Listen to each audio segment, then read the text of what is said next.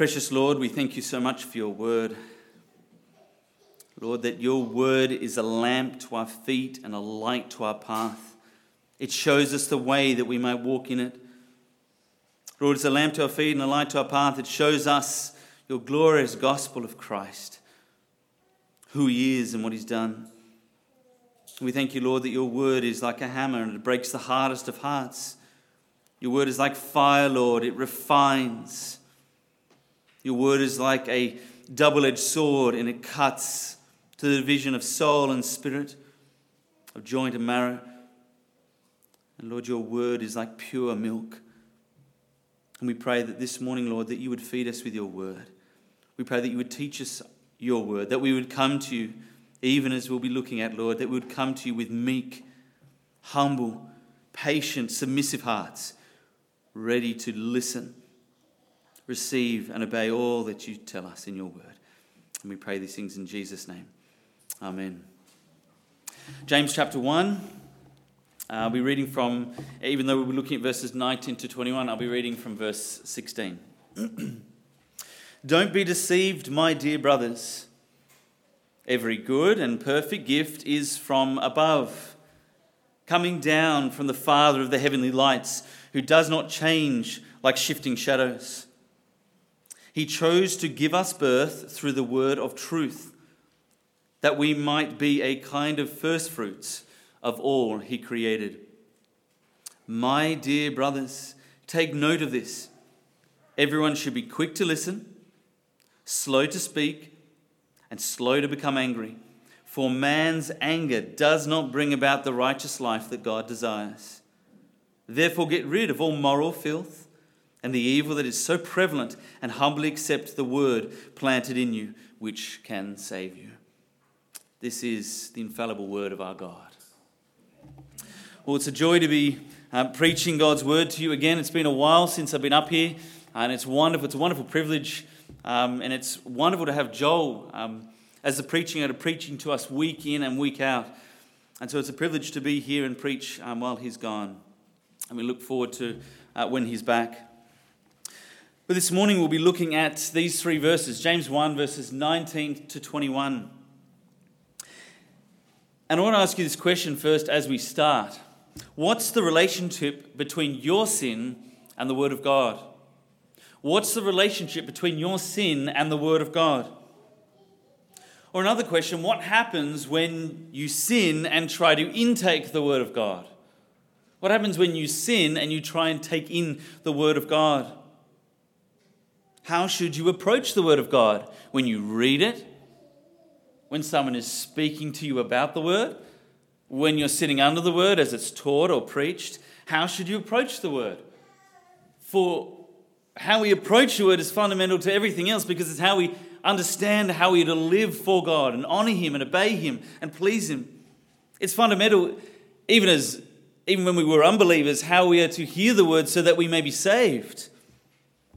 We must read and hear the Word rightly. And that's what James is getting at this morning. Well, before in the few verses that I've just read, verses 16 to 18, particularly verse 18, James is speaking about God as the giver of all spiritual life. And we looked at that last time I preached, if you remember that. And if you don't, you can always go back and listen to it. But God gives his people spiritual life by his Spirit through the word of truth. So the source of the new life that we have, that enables us to believe in Christ Jesus and be saved, and we use the word called regeneration, the source of that new life is God, by the Holy Spirit. And the means by which we're born again, so that we can believe in Jesus Christ to be saved, the means is the word of truth. You notice that in verse 18. He chose to give us birth through the word of truth. So the word is the instrument by which we are born again. It's the means by which we're born again. But it's not as if we are born again through the word of truth and we go, oh great, I've had the gospel, that's it. I don't need anything else in the word. I don't even need the gospel now. I'm saved, that's okay. I used it back then. I was born again through the word of truth, but I don't need to listen to it or obey it. And that's what James is getting at in these following verses. In verses 22 and 20 to 27, which we'll be looking at next week, James is getting at the fact that we must not just listen to the word of God, but obey it. As you heard Anthony pray in his pastoral prayer. We must obey it and put into practice. But we can't put into practice something we don't know. We can't obey commands that we have no idea about. We can't trust in promises that we don't know. We can't be convicted of sins that we don't understand from the law of God. And so James in these three verses, verses 19, 20, and 21, is all talking about how we receive the word of God. And that's very important because, yes, we must obey the word of God and not be hypocrites. But before we even get to obeying, we must actually know what the word of God says. So as we look through these three verses, the central teaching or doctrine of these three verses is that the word of God must be received with patient, meek submission. The word of God must be received with patient, meek submission. And you'll see that as James brings all these things together. And we're going to see, firstly, the call to listen and be patient from verses 19, 20, and the first part of verse 21. The call to listen and be patient. And then we're going to see in the second part of verse 21, the call to receive the word with meekness. So have a look with me first at verse 19. And as we go through verse 19 to 21, the call to listen and be patient. Verse 19, if you think about it this way, is what we are to specifically deal with before we come to God's word. Then verse 20 is why we are to deal with it. And the first part of verse 21 is how we're to deal with it. Verse 19, what we're to specifically deal with. Verse 20, why we're to deal with it. And first part of verse 21 is how we're to deal with it. But first, have a look with me, the priority of listening. Have a look with me, verse 19. My dear brothers, take note of this. Everyone should be quick to listen, slow to speak, and slow to become angry. Notice those words there, take note of this, or it can be translated, this you know. And it could either connect to verse 18, or it could refer to what follows in verse 19 through to verse 21. And either way, it doesn't matter because it connects both. You should know both of these things. Either verse 18, the word that gives you life by the Spirit, or the word which you are to receive with patient, meek submission. But James is saying here, take note of this. You should know this. And if you don't, there's a problem. There's a problem. Regeneration, verse 18 that we looked at, I just mentioned, regeneration from God produces a hatred for sin and a love for the word of God. Regeneration by God produces a hatred for sin and a love for the word of God. So that's why he says, take note of this. What does it say? Take note of this. Everyone. Everyone. Have a look at the next word. Everyone. So it's not that it's receiving the word of God rightly is for the, super spiritual maybe. And it's not only, if you're past a certain age or maybe once you're an adult. So if you're a kid here, everyone. Everyone. And it's not as if once you reach a certain age that you progress beyond receiving the word. It says everyone. No matter who you are, take note of this. This you should know. It is for all God's people. Well, what's everyone to do? Next words. It says, everyone should be quick to listen, slow to speak. Proverbs chapter 10, verses 18 to 21 says this. And the book of Proverbs, if you read it, you can't help but notice it's all about speaking and listening and fools and wise and how those things are often related. Proverbs 10, verses 18 to 21. He who covers up hatred has lying lips, and he who spreads a bad report is a fool. Where there are many words, transgression is unavoidable, but he who holds back his lips has insight. The tongue of the righteous is as choice silver. The heart of the wicked is worth little. The lips of the righteous feed many, but ignorant fools die for a lack of heart of wisdom. So you notice the tongue of the wicked What does it say? He covers up his hatred with lies. He spreads a bad report. He speaks too much. He speaks worthless things, and he speaks foolishness. That's what a fool does. There are many words with a fool, but what about the tongue of the righteous? He holds back his words. He speaks valuable words, and he feeds many with wisdom.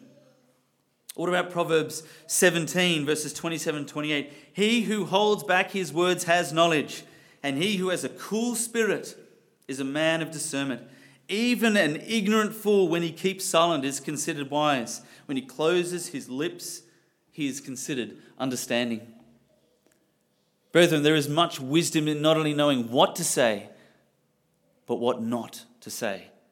In knowing when to speak, but knowing when not to speak. In Ecclesiastes 5, verses 1 and 2, this is speaking about the people as they would come up to worship God publicly. It says this, Ecclesiastes 5, it says, guard your steps as you go to the house of God, and draw near to listen rather than to offer the sacrifice of fools, for they do not know they are doing evil. Do not be hasty with your mouth or impulsive in your heart to bring up a matter in the presence of God. For God is in heaven, but you are on earth. Therefore, let your words be few. So what's James getting at here? And the writer of Ecclesiastes and Solomon in the book of Proverbs, the emphasis is on listening to the word of God, being quick to listen and slow to speak. And that's part of that is self-control, is it not? Self-control in restraining your words. Now, this doesn't mean that you can't speak and help others. Because notice what it says. If it says that you're quick to listen, it implies that someone else is speaking, is it not? If you're quick to listen, someone else is saying something to you. So it's not saying don't speak, ever. But what the scriptures are getting at here, and what James is addressing, is a proud, angry, or hasty speaking, and a not listening to the word of God, and not receiving correction from the word of God. That's what it's talking about. There's a rebellious attitude behind that, being quick to listen, being quick to speak. There's a hastiness of speech. There's an impatience there behind the speech. Do you know that person who is impatient and unwilling to listen? Do you know that person who is unwilling to accept a biblical rebuke or correction? Is that you? Is that me? And brethren, when I was preparing this, I thought of how many times I've been quick to speak and slow to listen. And how many times I'm sure you've come to me with things of correction, or things that I should be changing, or things I shouldn't have said, or things that I should be saying. And I've been defensive and impatient, and if any of that, I'm sorry. Forgive me. But how often, brethren, how often are we too hasty with our words and unwilling to accept rebuke? No, we must, yes, brethren, we must encourage, admonish one another, correct one another, build each other up with our words. We must speak. But when we are on the receiving end, we are not to quickly lash back. We're not to quickly say and defend, say, it wasn't me. No, like it couldn't be me. How often there's a proud heart in there and unwilling to accept rebuke. When someone admonishes you or corrects you, what's your first response? Well, what's your first response? Is it to suddenly preach a 3-point sermon on why you're not at fault? And you exegete why you're actually in the right? And look, brethren, you might be in the right. But again, we should be slow to speak and quick to listen. And brethren, if we know our own hearts, and even I remember Joel saying this recently, they don't know the half of our sin. They don't know even the least amount of our sin. And so we must be slow to speak. Take in what they say, and they may be wrong, but how we respond to what they're saying makes all the difference. God is always calling his people to respond to his word. And that often comes through the counsel of others, and we should be counseling one another. Psalm 81 verses 11 to 13 says this. God says, "But my people did not listen to my voice, and Israel was not willing to obey me. So I released them over to the stubbornness of their heart, that they would walk in their own devices. Oh, that my people would listen to me, that Israel would walk in my ways." This is what God says to his people. That they weren't willing to listen. And notice he connects their listening and obeying. They go hand in hand, right listening and right obeying. And so that's what God is saying to you this morning. Are you willing to listen to his word? Are you willing to receive his word? And even as you go home and you look at the word of God today on the Lord's Day, as you keep poring over God's word and you keep meditating on the truths of God's word, are you willing to listen? Or are you willing to launch a defense to God of why you shouldn't be corrected by God's word? Listen to God and walk in his ways. Now, what's sometimes connected with someone who is the opposite of what James is saying here, someone who's quick to speak and slow to listen? Well, often it's connected with anger, and that's what James gets with next. And so we see not only the priority of listening, but the danger of anger. Have a look in verse 19. Everyone should be quick to listen, slow to speak, and slow to become angry. How much of our anger is that which flares up quickly? How much anger is that which flares up quickly? Does your anger flare up at the smallest little poke by someone else? Does it flare up like this? Are you like a snake that's slightly provoked and suddenly when it's just slightly disturbed, it strikes once, twice, 3 times? And though the snake itself was disturbed just a little bit, it might have been just brushed as you were walking through the bush, the person who brushed that snake receives a much worse venom, much worse result than the snake did by far. The other person, when you strike back with your words, the other person is left with the venom and poison of your angry response. That's what James is getting at here. We must become slow to anger. We must be slow to be angry. Now, you may think of this question, is it okay to be angry? Is it ever okay to be angry? Because we read about God getting angry. We read about other times in God's word where anger seems to be okay. But then there are other times where anger is not okay. What's the difference? And so I want to take you, there's a just anger and there's an unjust anger. And I want to take you through what makes anger just and unjust. And if we can understand that, that will help us when we come to God's word. And as we deal with each other, the anger that we should not have towards each other. But have a look at verse 20. Have a look at verse 20. It starts with the word for, connecting it to verse 19. Why must we be slow to anger? For, verse 20, for man's anger does not bring about the righteous life that God desires. So there's an unjust anger, and that's called man's anger, or the anger of man. And the verse 20 literally reads, the anger of man does not produce the righteousness of God. So there's an anger that belongs to man, and that doesn't produce the righteousness that comes from God. They're incompatible. Man's anger, the natural anger that comes from man.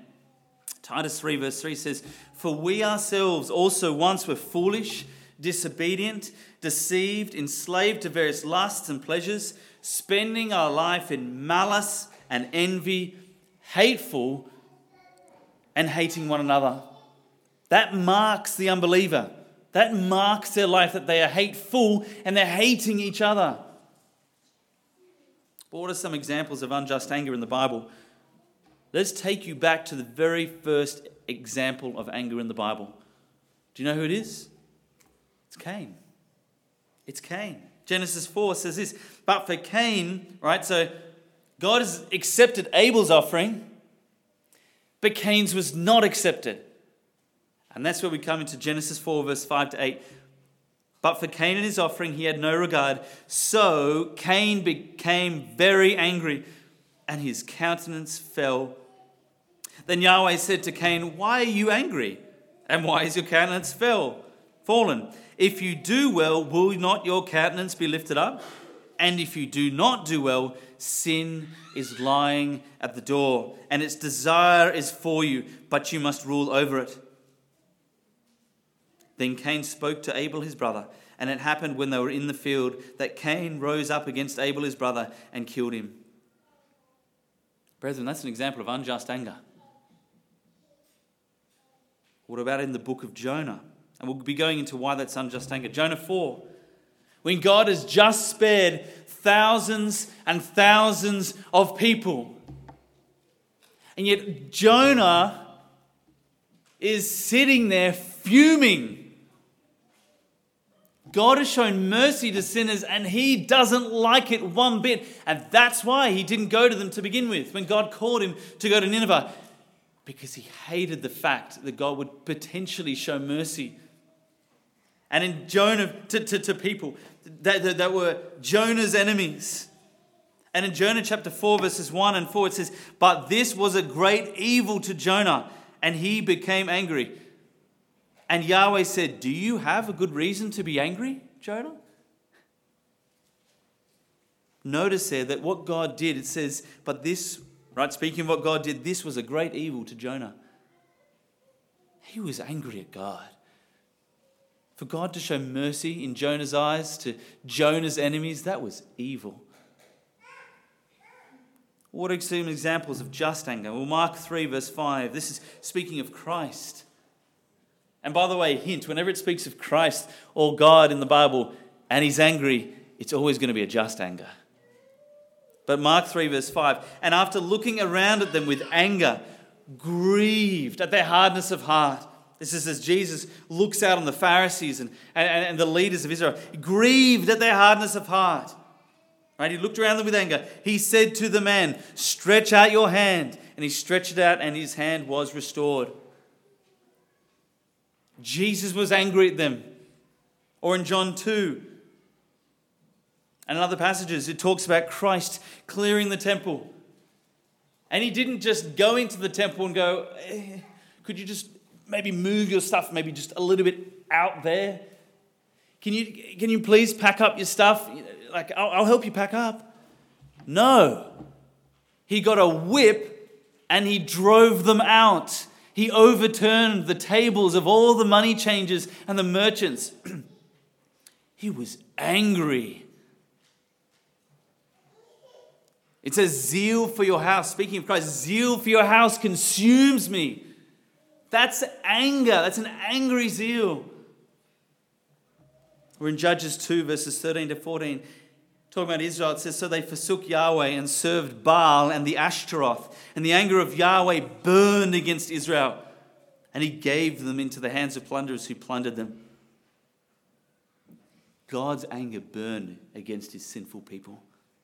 God is angry. Righteously angry. Psalm 5. This truth is brought out again and again in Scripture, that God hates the wicked. Psalm 5 verses 4 and 5. It says, "For you're not a God who delights in wickedness. Evil does not dwell with you. The boastful shall not stand before your eyes. You hate all workers of iniquity."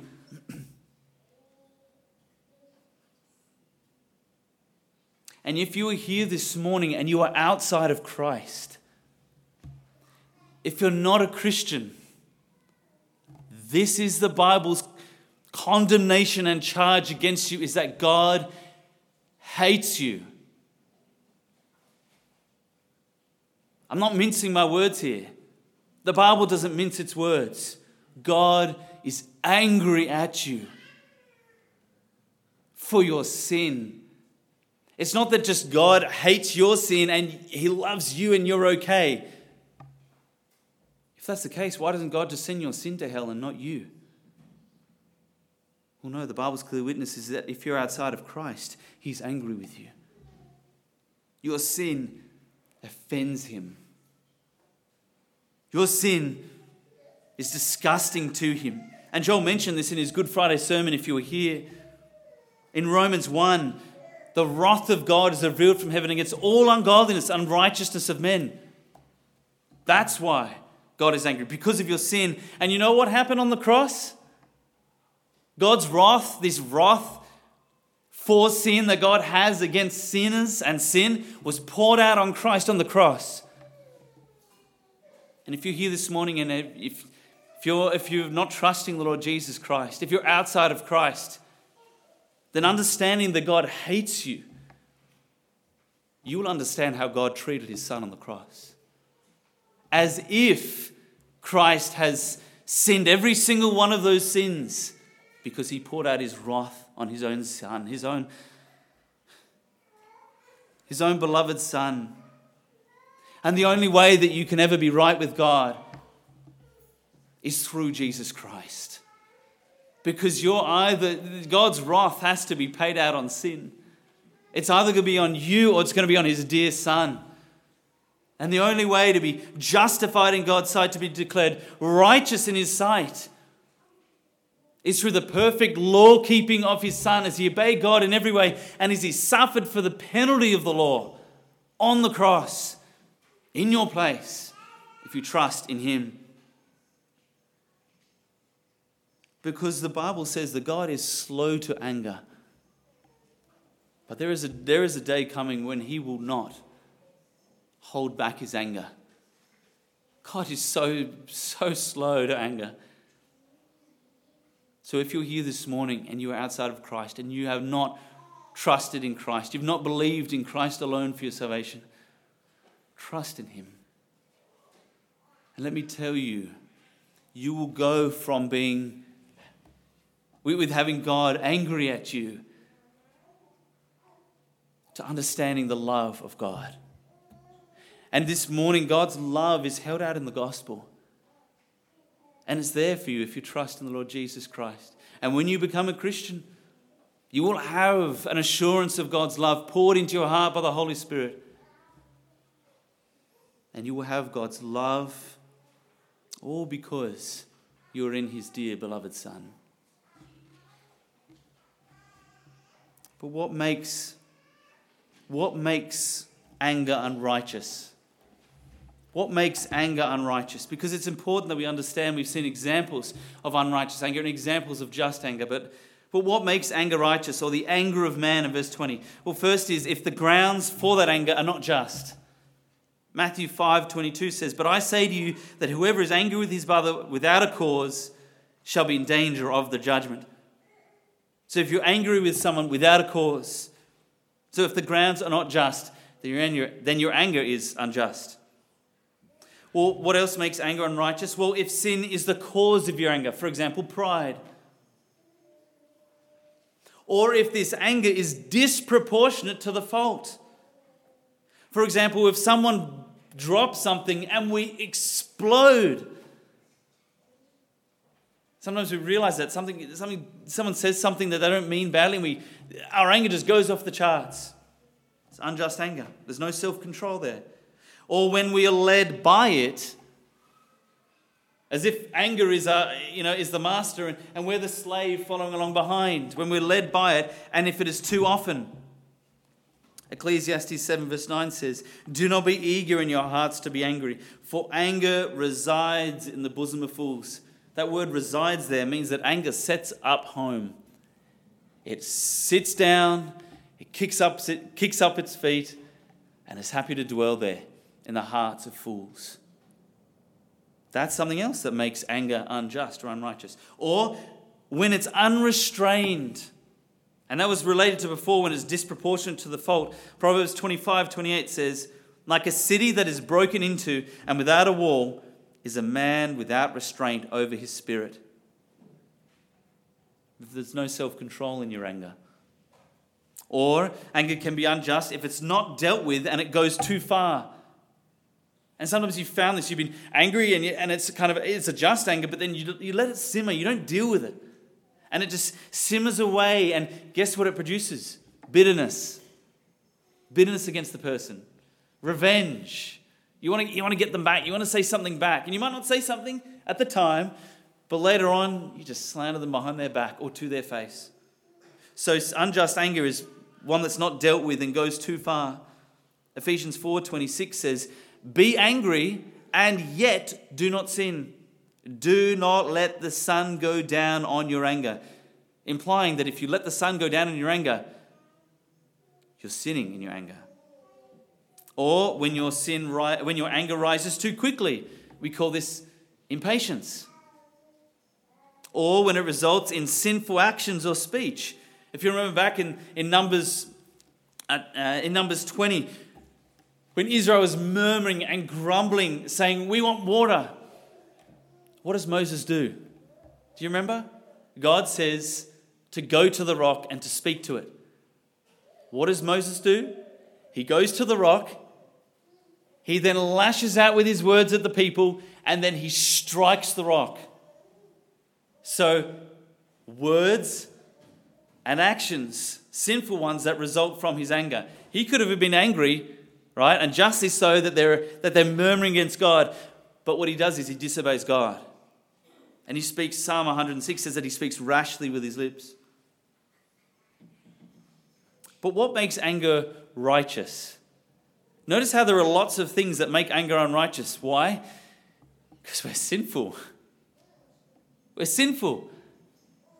And so whenever we're angry, we always need to assess our anger. Is it good or is it bad?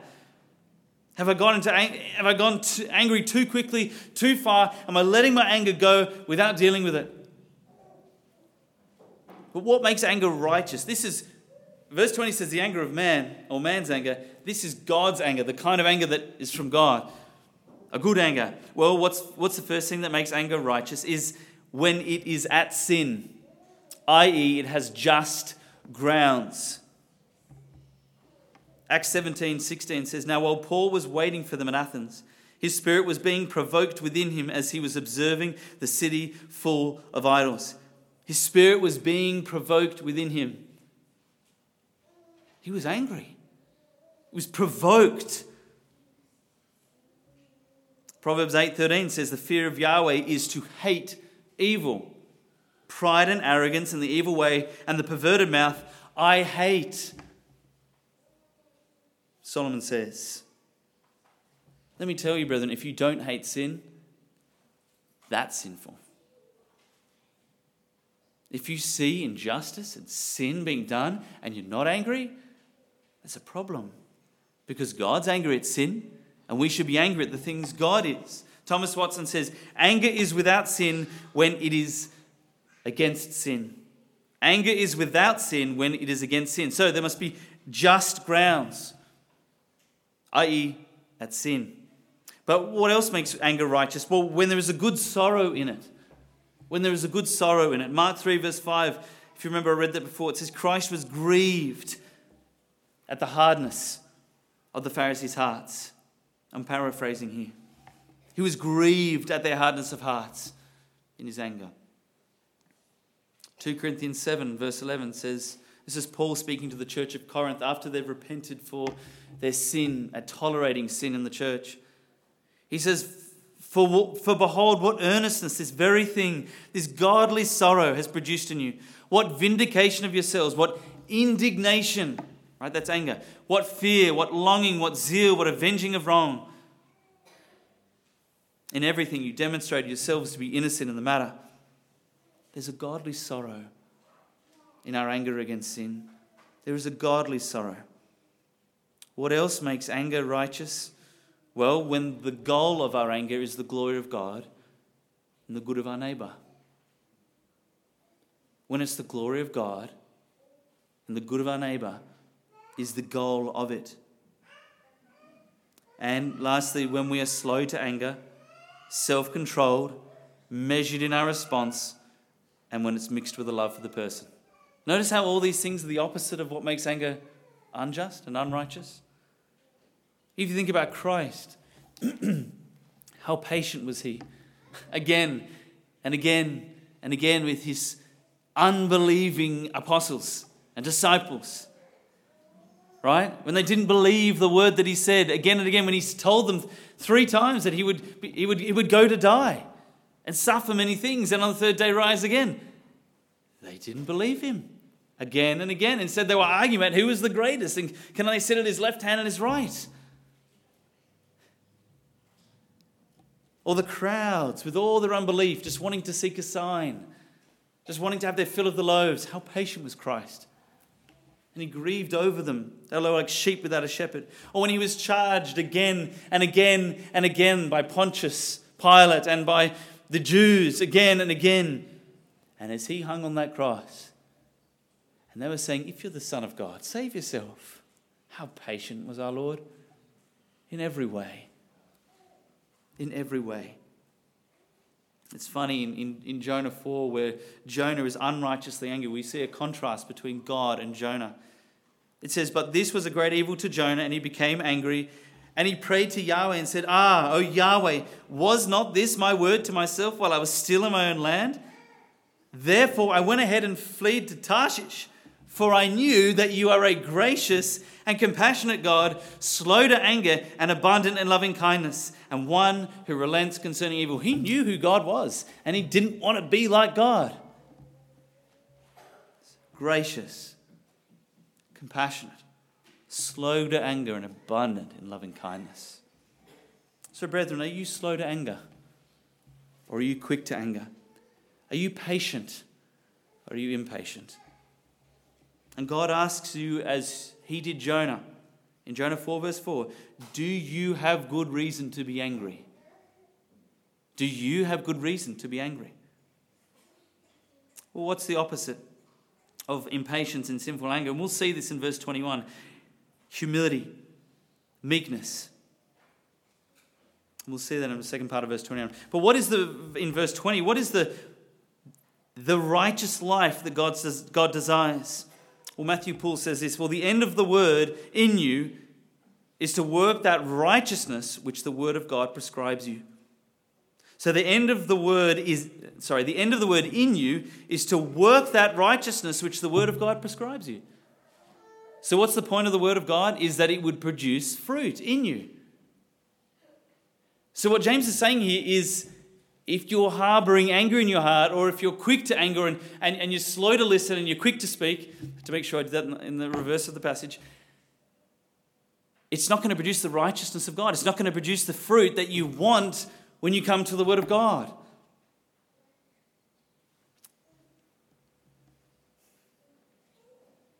God's word is to sanctify us. But if we come to it with sin or with sinful anger, it hinders the work of the word on our souls. And so, do you attend upon the word of God with anger in your hearts?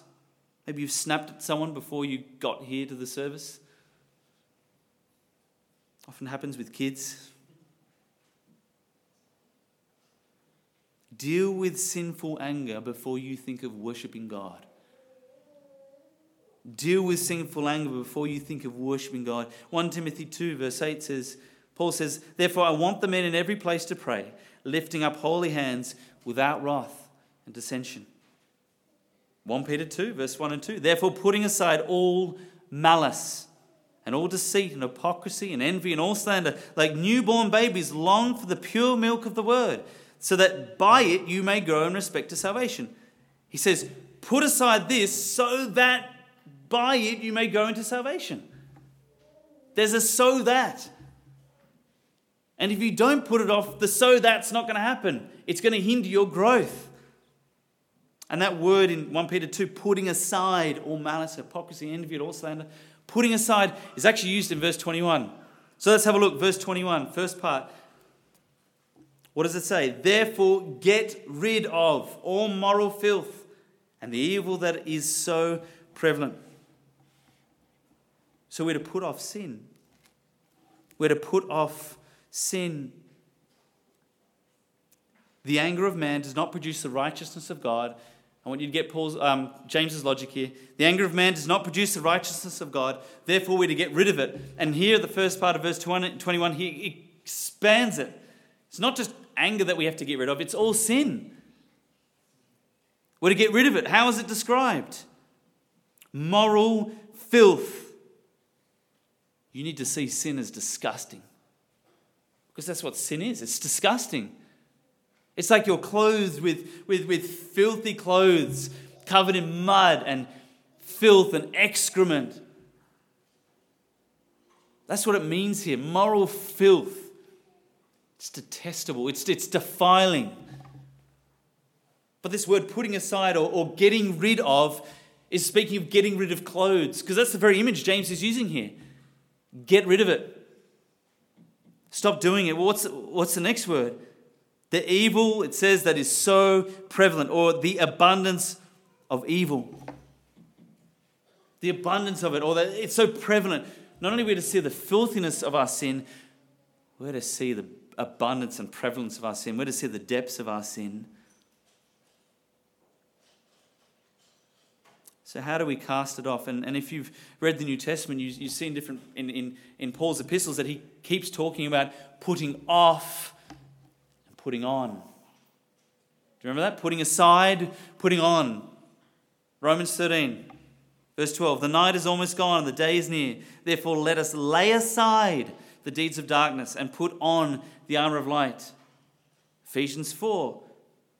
That in reference, Paul says, in reference to your former manner of life, you lay aside the old self, which is being corrupted in accordance with the lusts of deceit, and that you be renewed in the spirit of your mind, and put on the new self, which is in the likeness of God, in true righteousness and holiness.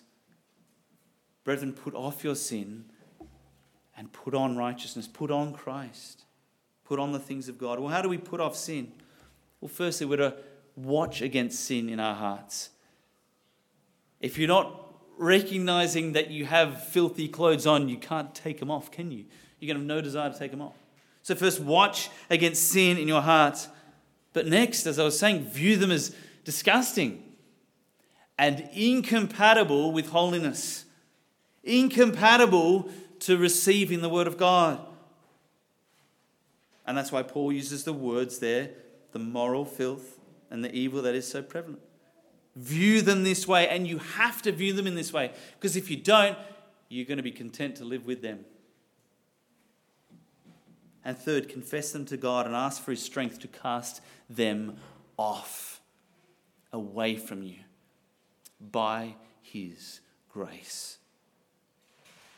So, when you come before God in public worship, private worship, worship as a family, as you gather around the word of God, as you pray, ask the Lord to help you specifically to see the filthiness of your sin, to see the abundance of your sin, and ask him for grace to put it off and put it aside. And that's why, for example, in 1 Corinthians 11, even just as an example, 1 Corinthians 11, why does Joel give the warning again and again? And why does Paul in 1 Corinthians 11 give the warning to discern the body, to discern your own hearts before you come before the Lord's Supper? Because it's important that you confess your sin, you put the sin aside before you think about worshiping God. In your private worship in the mornings or even the evenings, let's take the mornings. Have you grumbled about the earliness of your morning? Have you complained already? Spilt the milk? Stubbed your toe? Said something you shouldn't have? Gotten impatient? Lay it aside, brethren. Confess it to the Lord before you come to his word. What about family worship? When you're trying to gather your kids around and come over here now. Stop doing that. Stop playing with that. Stop speaking. It's not wrong to say, come over here. It's not wrong to say, stop speaking. But have we snapped at a child and then we think that we can lead effective family worship? I know I can tell you, when I try and lead family worship and that's just happened, it's like the Lord's just, there's like a thorn in my conscience just right there. And I have to ask the Lord for forgiveness. What about public worship? There are many sins. What about worldly thoughts that intrude? It happens so often, brethren. So we must put off all sin. Well, how must? And that's why Paul labors here. Out of the 3 verses, the majority is what not to do. Because once we lay all that aside, guess what? Then it helps produce how we are to approach the Word of God. How we are to approach the Word of God. And we'll see here lastly, the call to receive the Word of God with meekness. Have a look with me. Second part of verse 21. And humbly accept the word planted in you, which can save you. You see here the priority of meekness or humility. That word humble there, humbly, can be probably better translated meekness or gentleness. And this idea of humility and meekness are very closely interrelated. But where humility is kind of the opposite of pride, meekness is a little bit more the opposite of anger. And just like anger and pride are so often together, so often meekness and humility, they go hand in hand. Matthew Henry said, meekness towards God is the easy and quiet submission of the soul to God's whole will, according as he is pleased to make it known, whether by his word or by his providence. It's talking about the things in our lives. So it's a quiet and easy submission of the soul to God's will, whether it's the affairs of the life that he brings across our path, or whether it's the word of God as we're reading here. So the word of God is to be humbly accepted and received. We're to believe that it's true, and we're to trust all that it says. And how do we do this? With meekness. With a submission of the soul to the Lord and his word. James 4 verse 6 says, God opposes the proud. And I'm sure you know well, God opposes the proud, but gives grace to the humble. Think about that when you come before the word. If you want not to be opposed in that sense, but if you want the word of God to yield all its fruit to you, God gives grace to the humble. Psalm 25 verse 9 says he leads the humble in justice and he teaches the humble his way. If you ever read Isaiah 50, it's one of the servant songs about Christ, one of the prophecies of Christ. And we see so much of Christ's life in the Old Testament, particularly in Isaiah. It's beautiful. In Isaiah 50 verse 4, it says this of Christ. It says, he awakens, this is Christ speaking, the servant speaking. He awakens me morning by morning. This is speaking of Christ with his Father. He awakens me morning by morning. He awakens my ear to listen as a disciple. That's what Christ did with his Father. He willingly listened. I mean, the New Testament said that he grew in wisdom. And this is what it's talking about. With meekness, he received the word of God. And he had no sin to put aside. But still, with meekness, he humbly submitted himself to God's word. So we must put off our sin first and then put on righteousness. In this case, meekness, when we come before God's word. And the putting off paves the way for putting on. Because what God commands, we must obey. What he promises, we must trust. When he corrects error in our thinking, we repent. When he convicts us of sin, we confess it. And meekness gives us a willingness to bear all the rebukes of our Lord. All of them.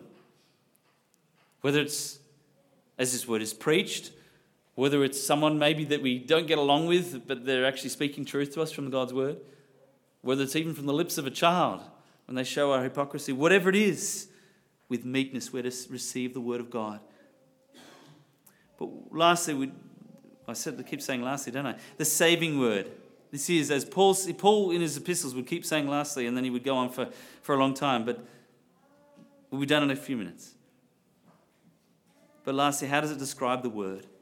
It says the word planted in you, which can save you. Because the word was planted in you as believers. If you're a believer, the word is planted in you by the Spirit. And verse 18 talks about how we're born again. And what happens when we're born again? The Spirit writes the law of God on our hearts and gives us the power to obey it and obey God.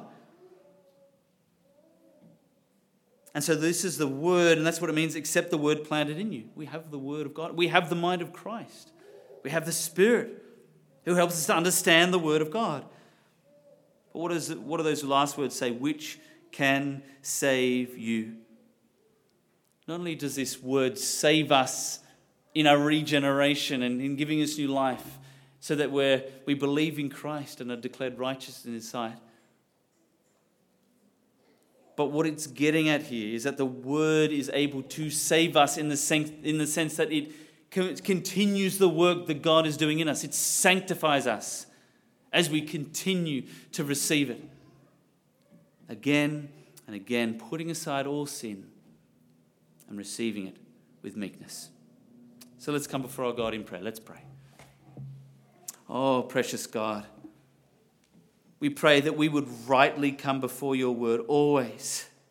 Whatever situation we're in, whether it's at home or dealing with others at church, or whether it's by ourselves as we're reading your word, as we're listening to a sermon, or whatever it is, Lord, we pray, please, Lord, help us to be slow to speak and quick to listen. Help us to be slow to anger. Help us to put off every sin, Lord, that we know, to confess it to you and ask for grace, O Lord. Not only to put off that sin, but for the meekness which we require to submit to your word. Oh Lord, make us meek men and women, ready to listen to your word and to obey it. Oh precious Lord, we thank you for your Son, the Lord Jesus Christ. We thank you that indeed, morning by morning, as he was awakened, he was ready to be taught and to listen to your word. And we pray that we would be that way too.